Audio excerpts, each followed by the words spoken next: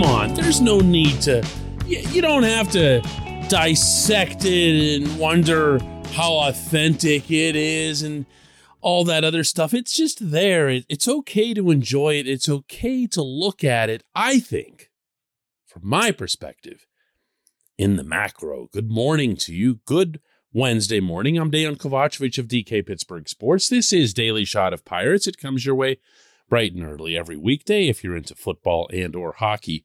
I also offer daily shots of Steelers and Penguins that I hope you'll check out. Pirates 5, Dodgers 3. See how I did that? It was basically simple, rational, like newsman type delivery. Pirates 5, Dodgers 3. Nothing to it, right? Big deal. How did they get it done? Well, Mitch Keller went back into the rotation, maybe just for a start, began utilizing a sinker for the first time, got through 5 innings. There was another Tucupita Marcano home run, again to straightaway center, again looking like it comes with no lower body drive whatsoever. There was a home run from Michael Chavis early on, 2-run shot. Brian Reynolds with a big hit. It was the 1-for-5 dud of a night, but a big hit to get an insurance run in the 9th. Chris Stratton with good relief. Will Crowe finishes it off. And that's it. They've won both games so far from the best team in baseball. They now count, the Pirates do, for 1/4 of all of the billion-dollar Dodgers. 16 losses on the season. Okay, I mean, it's funny, it's cute, it's cool. But what if it's more than that? What if it's... How do I put this? It's felt for a long time now in following this team. And when I say long time, I'm referring to under this management. I'm not getting into, previous regime or 30 years or any of that other silliness. Just talking about these guys.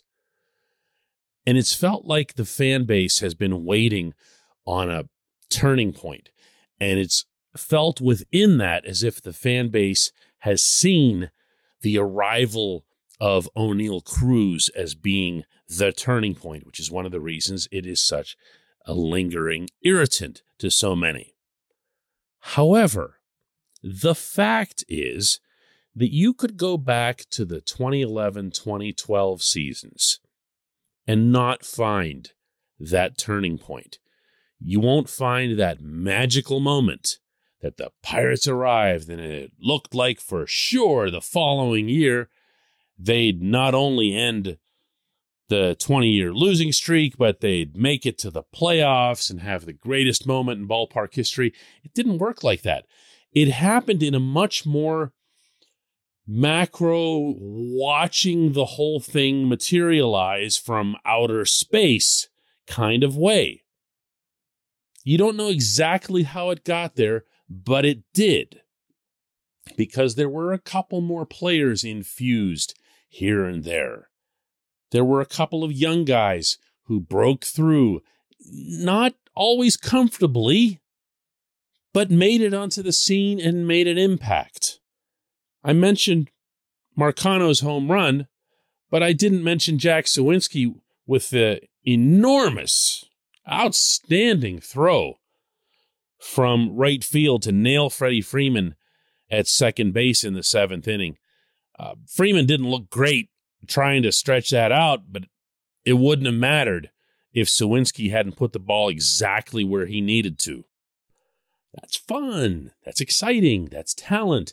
That's something that makes you forget that Suwinski didn't look particularly competitive at the plate throughout the evening. You live with it because you see something that looks like growth, that looks like progress. And it's here, there, and everywhere, but it's not in a single concentrated spot.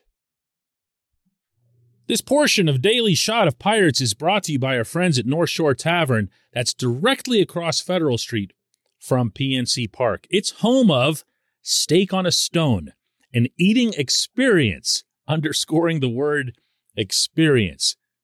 The steak is brought to you partially cooked on an 800-degree stone and You do the rest.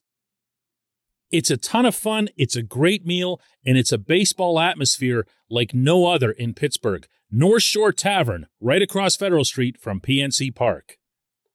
Over the weekend in San Diego, Will Crow told Alex Stumpf, our beat writer at DK Pittsburgh Sports, that the Pirates were a good blanking team.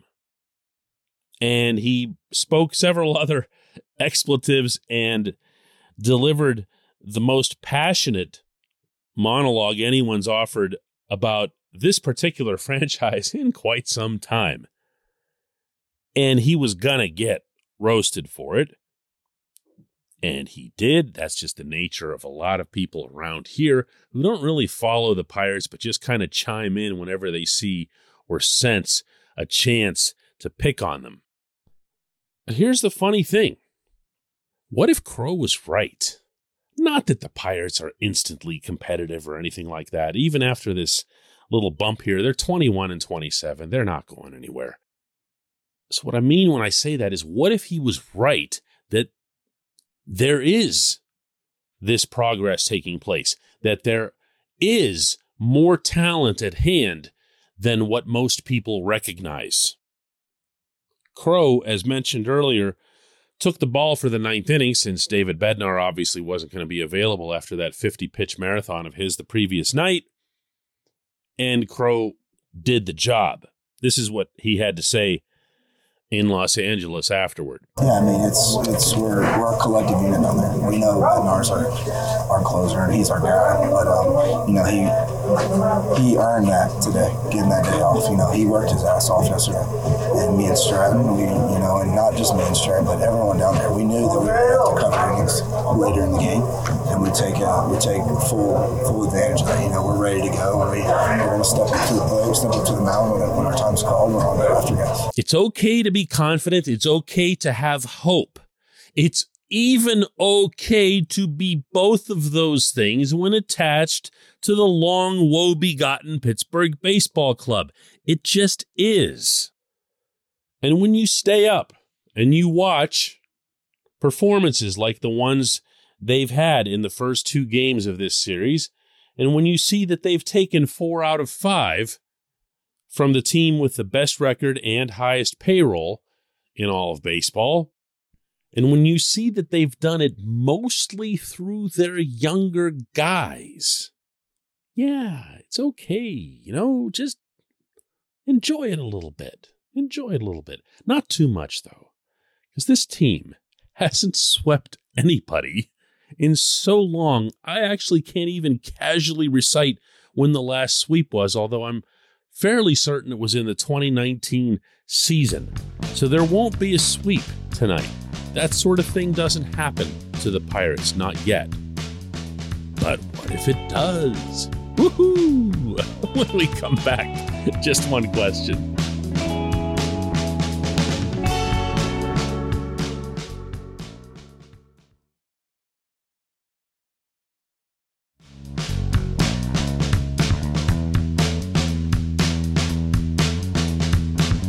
Today's J1Q comes from Jessica, who asks, plain and simple, and I love this, some of these guys are great, and I don't want them to go back to Indianapolis. Is it okay to just let the kids play?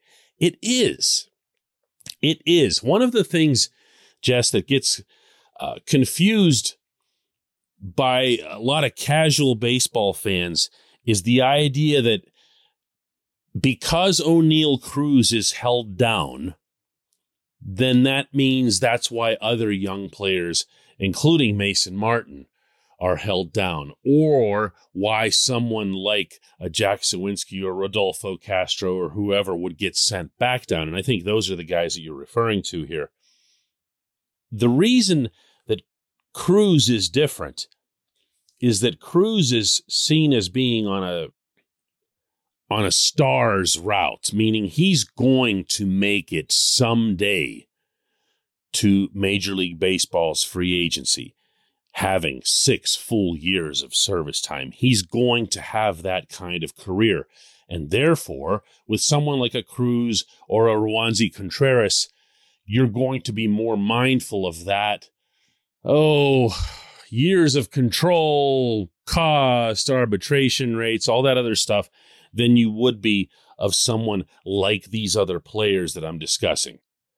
So yeah, you can keep them if they perform. The one yellow flag that I'm going to wave through this whole episode today, though, is that some of these players that we like, some of the individual things that we're seeing from them, they do have to round into form at some point, or they do get sent back. Just to throw a couple examples out. Suwinski, great throw. Not at all great at the plate of late. Every once in a while, he's run into one, but he hasn't hit, certainly not from a productivity standpoint, at a major league level for a while now. Rodolfo Castro shows you some of those things that you like, and he did again last night with a timely hit, but he's been a mess occasionally at the plate, often in the field, and big time on the base paths. And that's not a recipe for staying. So there's going to be a line here that gets drawn. When Kevin Newman comes back, I can promise you that this manager who's desperate to see fundamentals on defense, particularly at that position, is going to have Newman out there at short as soon as he can. That's going to end up taking one of these guys off the list. So I think you're going to see some continued back and forth, but I also think you're going to see that with every time that these guys do make it and do get called up, if they seize their opportunities, they really make an impression, and they show this team that they can contribute not only enthusiasm and energy, because Cole Tucker had all of that, but also good baseball, then they've got a better chance of sticking in the longer term. It's a really good question. It's something I've thought about myself a lot over the past week or so since the team's been playing a lot better. I appreciate it. I appreciate everyone listening to Daily Shot of Pirates. We'll do another one of these tomorrow after the non-sweep. It will be a non-sweep, right?